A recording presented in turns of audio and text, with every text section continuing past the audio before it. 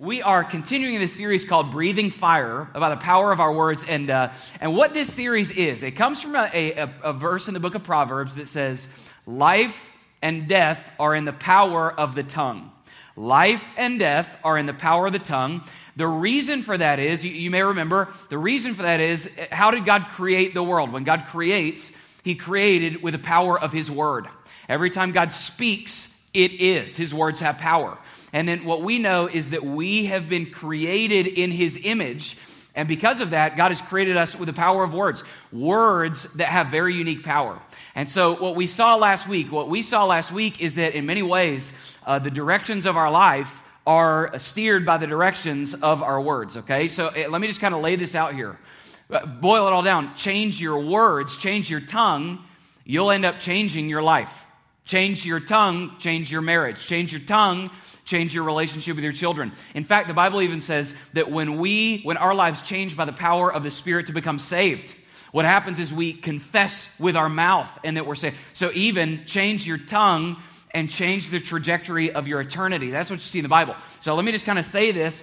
If you look around at your life right now, you might have exactly the spouse, the children, the career trajectory, the friendships that you created with your mouth. That might exactly be where you are in your life. Now, what we're doing today is we are in the longest discourse in the Bible on the power of the tongue. It's James chapter 3, okay? James 3, we're going to get over to Isaiah 7, so James 3. Now, just get with me. We're going to get in, and what we're going to see today, we're going to continue the passage we started last week, and here's what this is. This is a passage with amazing facts about the tongue, okay? Amazing facts, and there's 3 of them.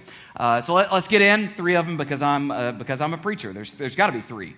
So get in with me, pick up with me in verse 6, and let's get right into it, okay? Amazing facts.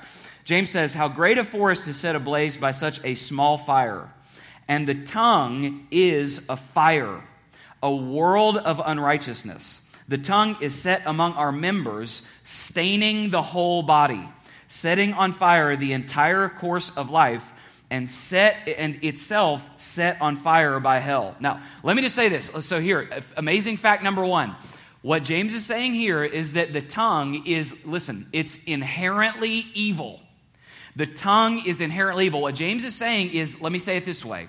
He's saying the default mode of the tongue is to destroy. The default mode, you come out of the womb with a tongue that if something doesn't come into your life and change the default mode, you'll spend the rest of your life tearing down, destroying both others and yourself with your tongue. Now, there's theology behind this. But let me do this. The theology behind this is called original sin. That's what theologians say. We're all born with a bent to sin. Now, if you don't believe me, let me ask the experts in the room, the parents, okay? Let me ask the experts in the room. Did you have to teach your children to say mean things, or did they figure it out all on their own? Which one was it? Did they teach your children to say mean things, or did it come naturally to them? And a lot of times, that's right, it came naturally. Got an amen over here. And a lot of times, you have one child that it comes a little more naturally for. You know what I mean? That's how it works. So if you're not tracking with me, did you have to teach your children to say please and thank you, or to scream mine? Right? You see how this works. I'll just kind of lay this out here. Not that this has ever happened to me, but you haven't lived until your child has seen somebody wearing a medical eye patch in a grocery store and yelled pirate. You haven't lived until something like that's happened to you. Now listen, what's my point here? My point is the tongue is evil. That as we come out of the womb, the default mode of the tongue is to steal and kill and destroy, for deception and blasphemy, and to speak cursing and death out into the world. And until you have a power that comes into your life and changes the default mode of your tongue, that's what's going to happen for the rest of your life. Now, the good news is we're born with an evil tongue, but you can be born again. That is the message that the Bible has for us. Born with an evil tongue, but you can be born again. So amazing fact number 1, the tongue is inherently evil, and unless you have a power that comes into your life and changes your heart, then you will live your life with a tongue that will destroy. That's amazing fact number 1, okay? Amazing fact number 2. Look down at verse 7. So it goes, actually, don't look down at verse 7. I'm skipping around. Go down to verse 9. So number 9, look at verse 9. It says, with it we bless our Lord and Father, and with it we curse people who are made in the likeness of God. From the same mouth come blessing and cursing. My brothers," you can hear his urgency. "My brothers, these things ought not to be so. Does a spring pour forth from the same opening both fresh and salt water? Can a fig tree, my brothers, bear olives, or a grapevine produce figs? Neither can a salt pond produce fresh water." Now, here's amazing fact number 2. Here's what he's saying. He's saying the tongue is contrastingly productive. Now, here's what I'm not saying. I'm not saying the tongue is productive. We already know that. What James is saying is, here's what's absolutely amazing about the tongue. It's contrastingly productive. So let me boil it down for you. What James is saying, he's saying, listen, nature can't even do what your tongue can do. Think about this.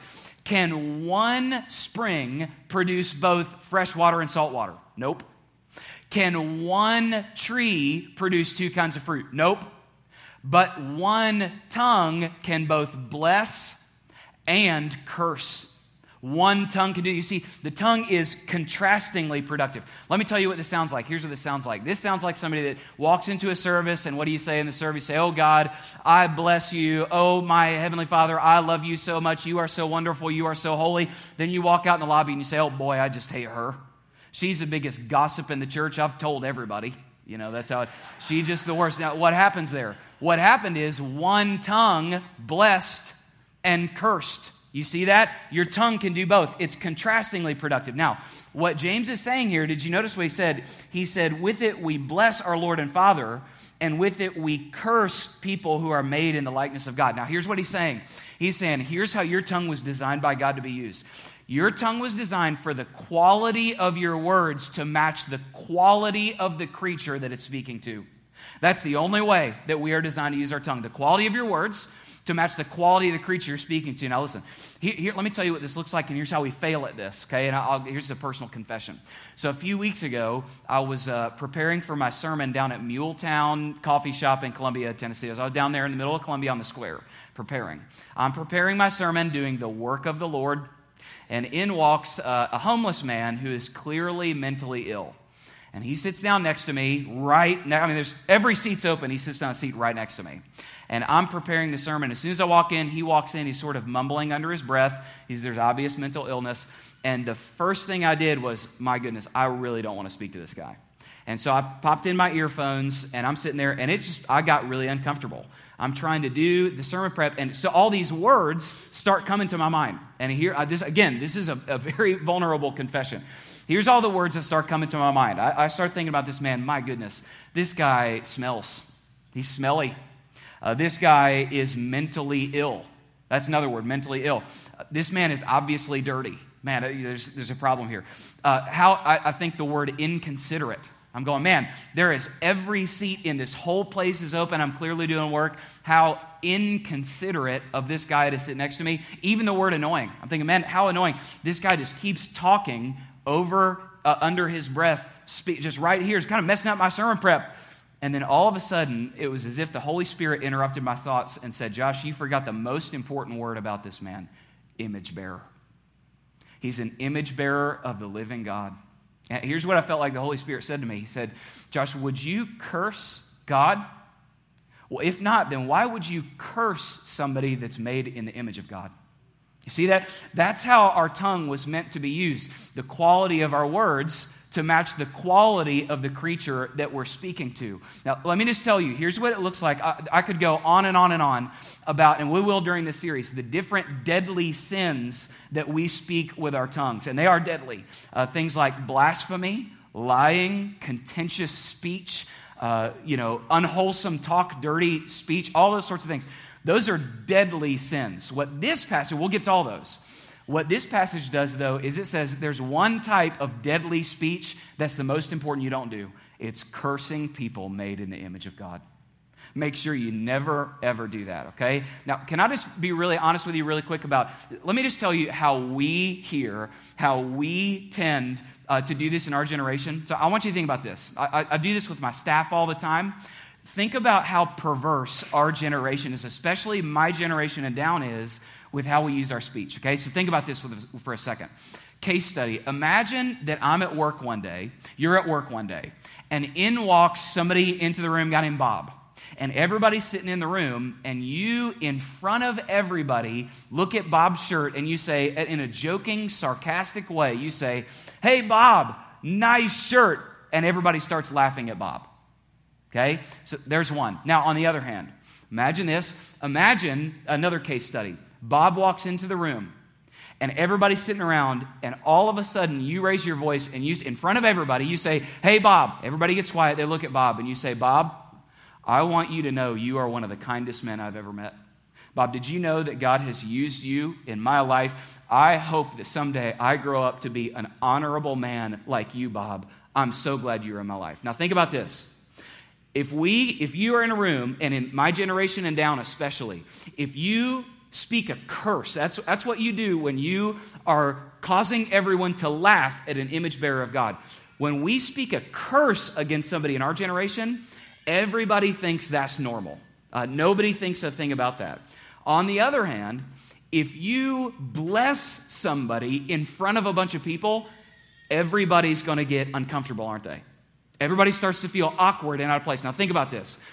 Our generation is more comfortable cursing somebody than blessing somebody. You think about that? That's what has happened in our generation. Because I love you, I just want to talk about this. Let me tell you how most of the time we, especially my generation and down, tend to speak curses, demean people made in the image of God. Here's how this usually works. We do it with our humor. That's usually how this works in my generation and down. We curse people with our humor. So for instance, "Hey, Bob, cute shoes." Everybody laughs at Bob. Did you know this? Do you know what the word sarcasm means? It comes from two Latin words that literally mean to tear the flesh. That's what it literally means. Now, I want you to think about this for a second. You may be that person. For many years of my life, I really struggled with sarcastic speech and cursing people with my humor. And here's what I always used to say. If somebody would call me on it, then I would say, "Hey, I was just kidding," right? Essentially what I would do is I would say, "Hey, the problem's not my tongue. The problem is you're too sensitive." Okay? Now, if you do this, I want to read a Bible verse to you. Look at this verse. This is from Proverbs 26. Proverbs 26, 18 and 19. It says, "Like a madman who throws firebrands, arrows, and death is the man who deceives his neighbor and says, 'I was only joking.'" That got a lot of us right between the eyes, didn't it? Like a madman who throws firebrands, arrows, and death is the man who deceives. Now listen, here's what we usually do. We like to hide curses in a manipulative, deceptive way in our humor with little jabs and stabs. "Hey, Bob, cute shoes." Everybody laughs. Not that I've ever heard this before. "Hey, Josh, nice skinny jeans." Everybody, you just did it right here in the service, just right there. This is what we hide, little jabs. Now, here's what we do. A lot of times what we do is we say, "Hey," as soon as we do that, here's our defense mechanism. "I was only kidding. The problem's not with my tongue. The problem is that you're too sensitive." Well, listen, that's not the problem. Do you guys remember what we saw last week? What did Jesus say about our words? He said, "Our heart is like a tree, and our words are like the fruit of the tree." A lot of times what we'll say, "I didn't mean anything by it." Well, yes, you did. Jesus says the only reason that fruit comes off of a tree is because it comes from the tree. So man, if those words come out of your mouth, they are there because there was something in your heart. That happens every single time. In fact, let me just say this to some of you right now. For some of you, what this passage said that joking curses, joking little jabs are like arrows flying around in a battlefield. Do you know why some of you in your marriage or in your friendships, there's a lack of intimacy? Do you know why that is? Because your marriage or your friendships feel like a battlefield flying with arrows. You know what nobody does on a battlefield when arrows are flying? Nobody takes off their armor. Do you know what nobody does with a person in their life who's constantly giving sarcastic curses? Do you know what they don't do? Nobody will take their guard down. Nobody will do that. So watch your humor. A lot of times we'll smuggle curses into our language with humor, okay? I'll just say this little last guideline to give you this. Would you laugh at God? Well, then why would we laugh at somebody that is made in the image of God? You see that? That's what James is saying is, man, my brothers, he says, this should not be.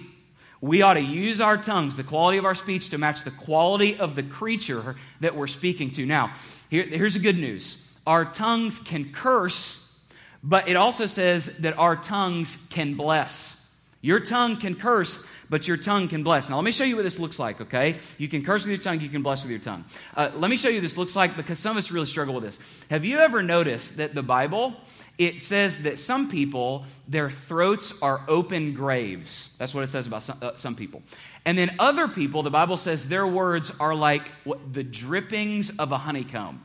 Some people, throats open graves.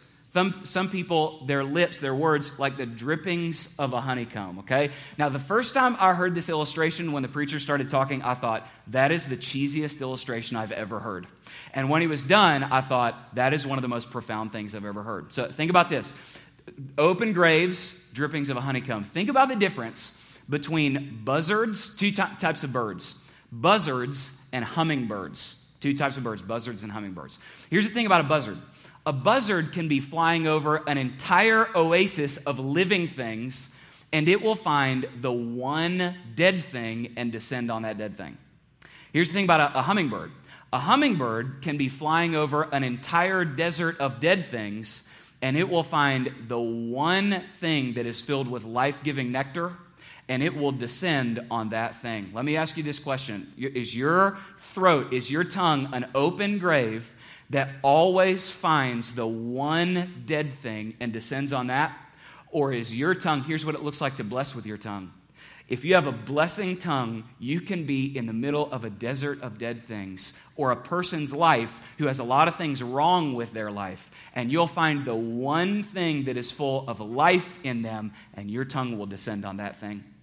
That's what it looks like to have a tongue that blesses, okay? So let me just ask you, here's what this looks like in your life. Some of you, here's what this needs to look like. You may have kids. This is really tough when you got kids, right? You may have kids, and your kid may not be the neatest kid in the world, but they have a good heart. You need to be the parent that skips over the fact that they're not the neatest kid in the world, and you tell your child, you speak blessing over your child and say, I love your heart so much. I love how you speak to people. God is going to use you so powerfully in people's lives because of your amazing heart. That's what it looks like to speak life and blessing into the life of that child. Some of you, you've got a wife, and here's the deal about your wife. She's not the most organized wife in the world, but she's a great mother. Okay? Don't tear her down for what she's not. Build her up for what she is. You go into her life and you look over the fact that she's not wired to be the most organized person in the world, but you say, it is unbelievable what kind of a mother you are. I can't believe that God has given the gift of you to my children. And you speak life and blessing into her life, okay? Some of you, you've got a husband and he's never going to win yard of the year in your neighborhood, okay? Here's what you do. The next time he's mowing the lawn, you look so sexy in those black socks and tennis shoes. It's just unbelievable to me. I can't believe how hard you're working. That's what you do. What you do is you want to have, what is James saying here? He's saying, man, if you want to steer your entire life towards the life of God, every second of your life, every time you speak, you're either agreeing with God and life or death and the devil. You are always doing that, and you want to have a tongue that comes into somebody's life and descends on the thing that is good and trustworthy and true, okay? Now, I want to get really practical here because, like I said, of all the sins in my entire generation, this is one of the most grievous sins, I think, in our entire generation. We are a generation that speaks curse everywhere we go. Death and curse everywhere we go. So let me get really practical. If your tongue needs reset, let me give you just 4. There are 4 blessings that if you're going to start somewhere, just go, man, I'm terrible at this. I'm always jabbing people and speaking death into people's lives. Let me give you 4 that you can start with. This actually is where it started for me, okay? So 4 powerful blessings you can speak into somebody's life with your tongue, okay? Number 1, find something in somebody's life and just tell them, God used you in my life. Just anybody that you, in the smallest way, if you can look into somebody's life and just say, God used you in my life, that will be one of the most powerful blessings you can speak over somebody. It will give them courage that God is actually at work in their life and they matter. Okay? So number one, God used you in my life. Number two, it's so powerful when you look into somebody's life and listen, nobody sees themselves as God sees them. Nobody does. So when you look into somebody's life and you say this, you have what it takes. That is an incredibly powerful moment in somebody's life when you tell them you have what it takes. You're speaking an incredible blessing into their life. That's two. Number three, whenever you say there's probably somebody in your life that you need to call and you need to give them this unspeakable blessing, you just need to say to them, I forgive you. You're forgiven. Okay? In fact, let me just say this. When you do that, I had an experience in my life. It almost felt like a second conversion when this happened to me. The Holy Spirit brought to my mind 4 people that I had held a grudge against for years. This was a few months ago. And he brought 4 names to my mind, and I called them, and I just knew I had to speak that blessing to them. I just want you to know, you are forgiven. You know what? Here's what it felt like. It felt like being born again.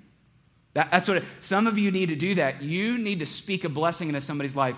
You're forgiven, okay? And here's the last one. Number 4, some of you never ever say this 4th blessing.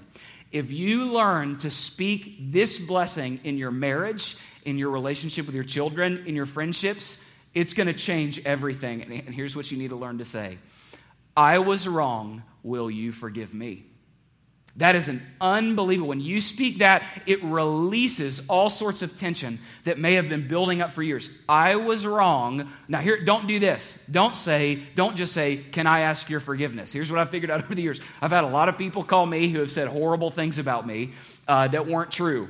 And they'll call me and say, Josh, I really feel like I need to ask your forgiveness. And I spend the entire conversation going, you should get around to it because I'm really waiting.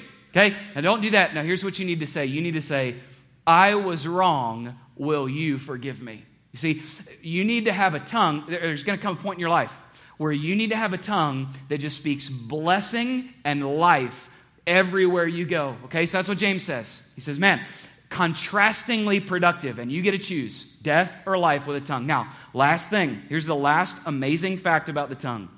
The last amazing fact, look at verse 7. He says, for every kind of beast and bird, of reptile and sea creature can be tamed and has been tamed by mankind.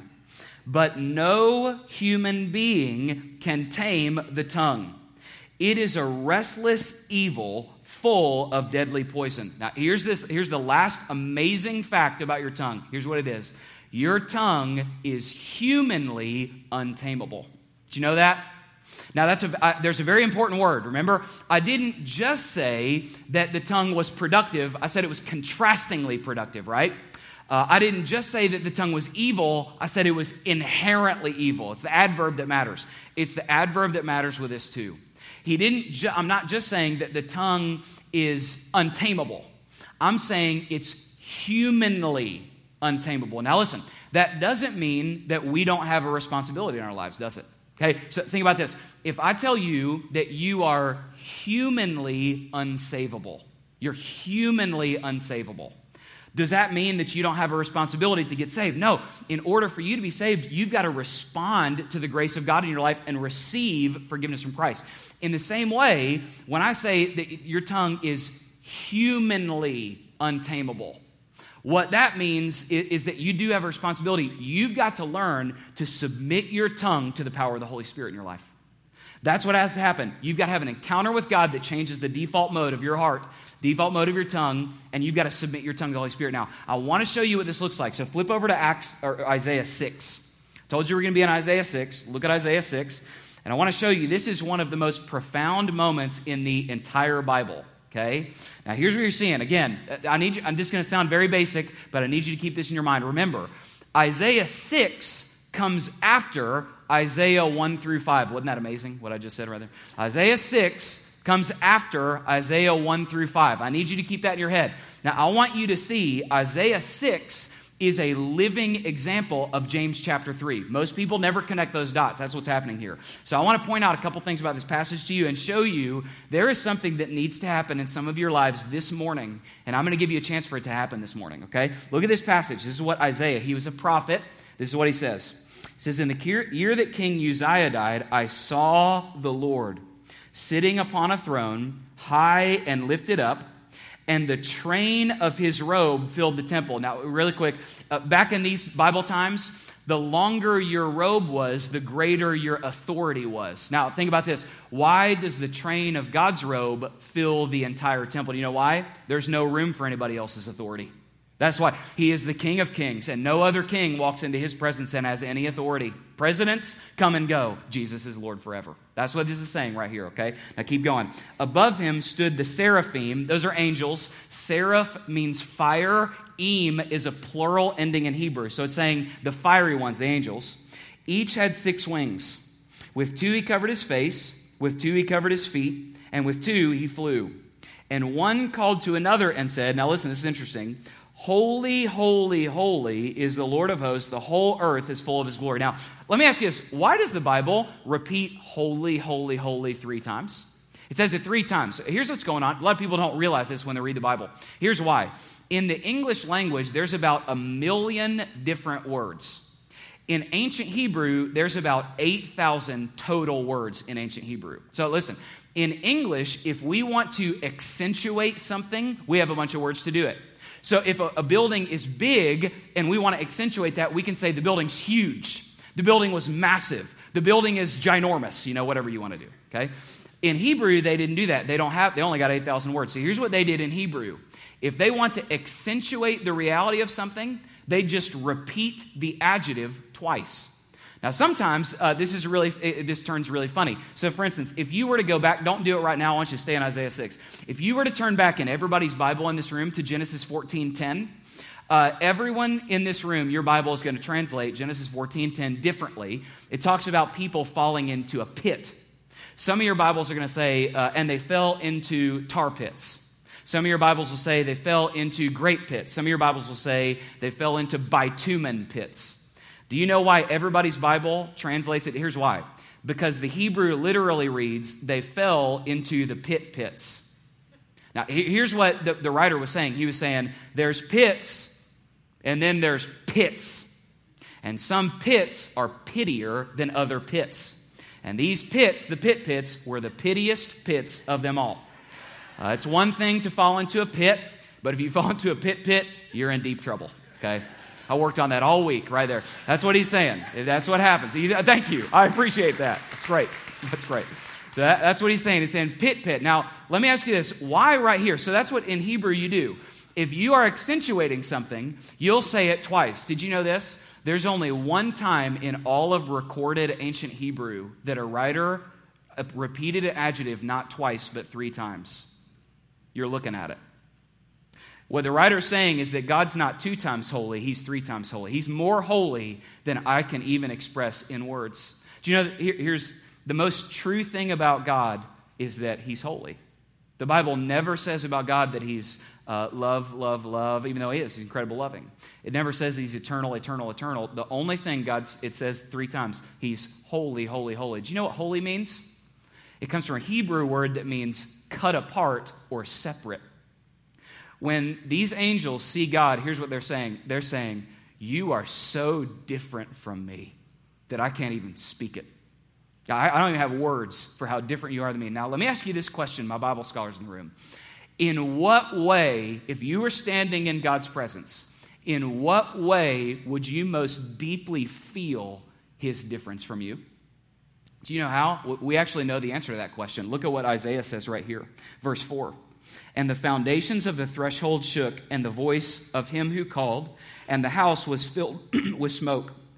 And I said, woe is me. Now don't read on, okay? Don't spoil it for me. Don't read on. Here's what's really interesting. I told you earlier, Isaiah 6 comes after Isaiah 1 through 5. I know that's amazing Bible scholarship, okay? Here's why that's really important. In Isaiah 1 through 5, Isaiah speaks a series of 6 woes. When prophets were speaking a word of incredible conviction, They'd speak a woe against people. But here's the interesting thing. Did you know in the prophets in the Bible, woes don't come in 6s. They come in 7s. So Isaiah, for 5 chapters, he speaks 6 woes, and then he would have sat around going, Lord, I'm your prophet. I'm hearing from you. What's the last woe? What's the last word of incredible conviction against me and my generation? And what he didn't know was that the last woe he would speak against himself. And what does he say? Look at what he says. Woe is me, for I am lost. And here's what he says. For I am a man of unclean lips, and I dwell in the midst of a people of unclean lips. For my eyes have seen the King, the Lord of hosts. You know what he's saying? He's saying, oh, Lord, here's how you're so different than me. Your speech is pure, and my speech is full of cursing and bitterness. Your speech is full of life. And when I look at myself and my generation, our speech is full of cursing and death. And here's what he's saying. He's saying, Lord, I can't tame it.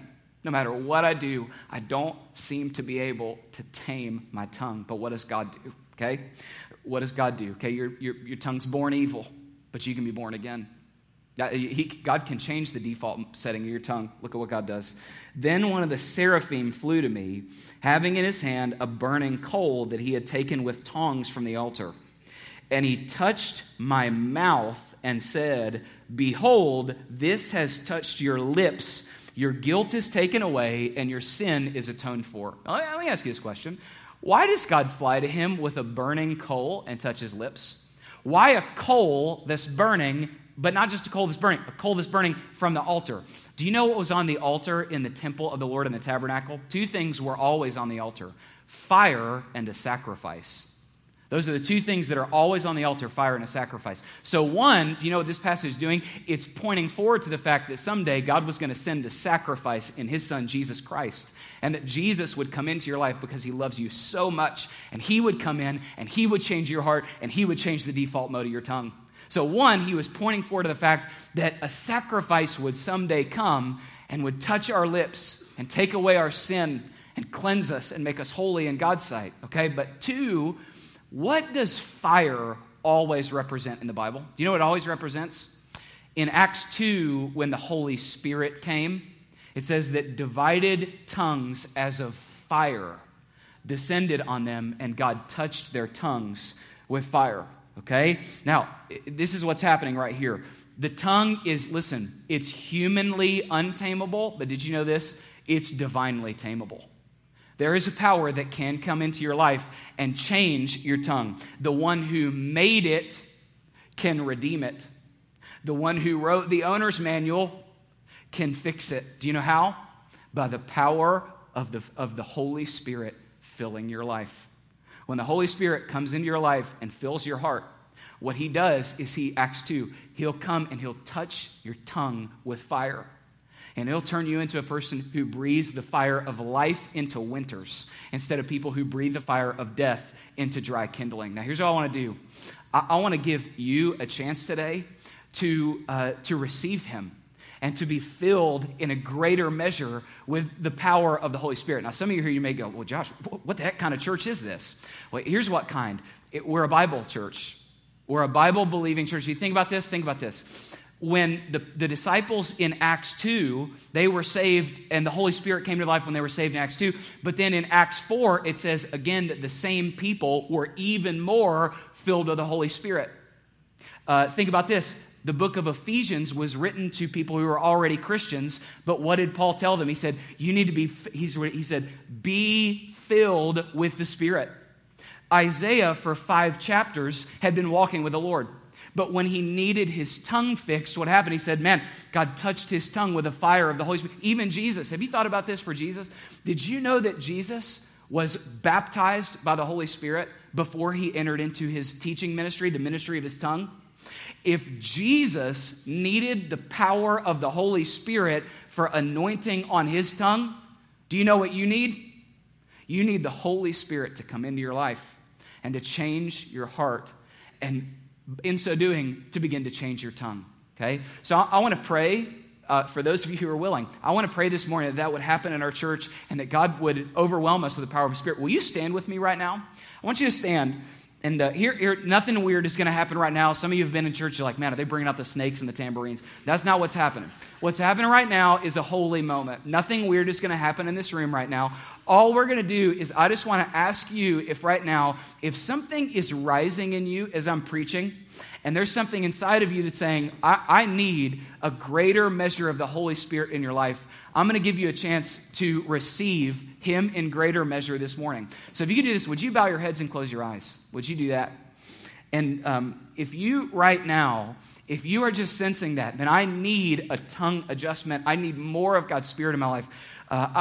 Like I said, I feel like something solidifies in you spiritually when you respond physically. And so if that's you, would you give me a chance to pray for you just by raising your hand right now? Praise Christ. Oh, amen. Yes. Okay, you can put your hands down. And I'm getting ready to pray for you, but I want you to hear this. When I was in church history, I studied a man named D.L. Moody. D.L. Moody was a preacher for years with no power in his ministry. Preaching his church, nobody came and no one was saved. And there were two little old ladies in his church who told him, Dr. Moody, we're going to pray for you to be increasingly filled with the Holy Spirit. And he said, that's not my thing. I don't. And they said, we don't care. We're going to pray for you anyway.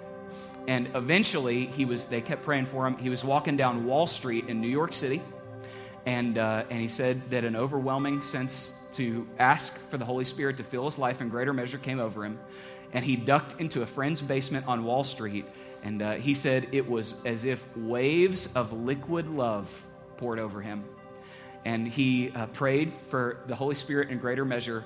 And from that day forward, his ministry was never the same. He went back to his church that week, preached the same message he'd preached before, and dozens of people were saved, and then hundreds and thousands of people began coming to his church. That's the power that the Holy Spirit can give you on your tongue. Okay? And so I want to ask that you do that right now. And if that's you right now, will you just do this? Will you just say to the Holy Spirit, I receive you? Nothing weird's going to happen right now. Just say to him, Holy Spirit, I receive you. And then right now, just ask Jesus, because Jesus is the one, the Bible says, that pours out his Spirit on his bride. Ask Jesus to fill you with the Holy Spirit. Just ask him, Jesus, please fill me with the Holy Spirit. Jesus said, in the same way that a father whose son asks for food gives him food, he said, how much more will your heavenly Father give the Holy Spirit to his children that ask? And so just ask him, Jesus, I need more of your Holy Spirit in my life. Please give him to me. And then I'm going to pray for you right now. And so Jesus, what I ask is that today, I ask you to fill my brothers and sisters with the Holy Spirit. I pray that you would even begin doing it right now in this service, that you gave us your Spirit when we were saved, but you ask us to continually seek to be filled in an ever-increasing way by more and more of your Holy Spirit. So I pray that right now in this room, that you would pour him out in power, and that you would come into our lives and change our hearts and give us tongues for blessing and praise, tongues of courage and power for ministry. Father, please fill my brothers and sisters who need your Spirit from the tops of their heads to the bottom of their feet. In the same way that the Holy Spirit came on the disciples in Acts 4 and again in Acts 10, in the same way that your Holy Spirit came on Isaiah in Acts 6, in the same way that your Spirit even descended on Jesus, the Son of God, with power. Would you please pour him out in power this morning? And I pray that people would be changed, and that they would be able to sense the fact that something is different in their life. Why? Because there is a power dwelling inside of them that is greater than the power that is in the world.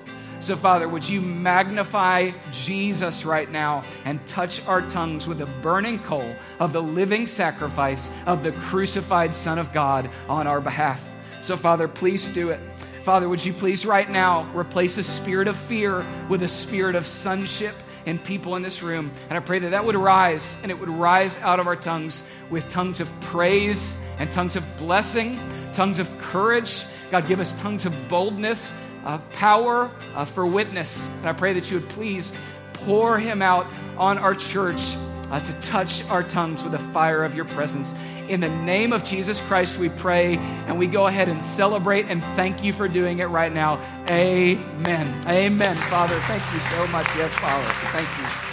Thank you, thank you, thank you. Now, right here, you may be here and you may be going, man, I'm not sure I felt anything. Well, listen, we receive the Holy Spirit by faith and not just by feeling. And so, man, I just want you to know that, man, when we ask, God gives. That's a promise he's given, okay? So right now, here's what we get to do. We get a chance right now to not only receive the Spirit, but be reminded of the Son. And so it's an absolutely perfect day. As we sing this last song, we've got stations for communion in the front and in the back. And what I'm asking you to do is an act of worship and a declaration of the power of God in your life. If you're a Christian, as we sing this last song, I just want you to step out in the aisles and come forward and come back to one of the stations. Receive the bread, be reminded of a broken body for you.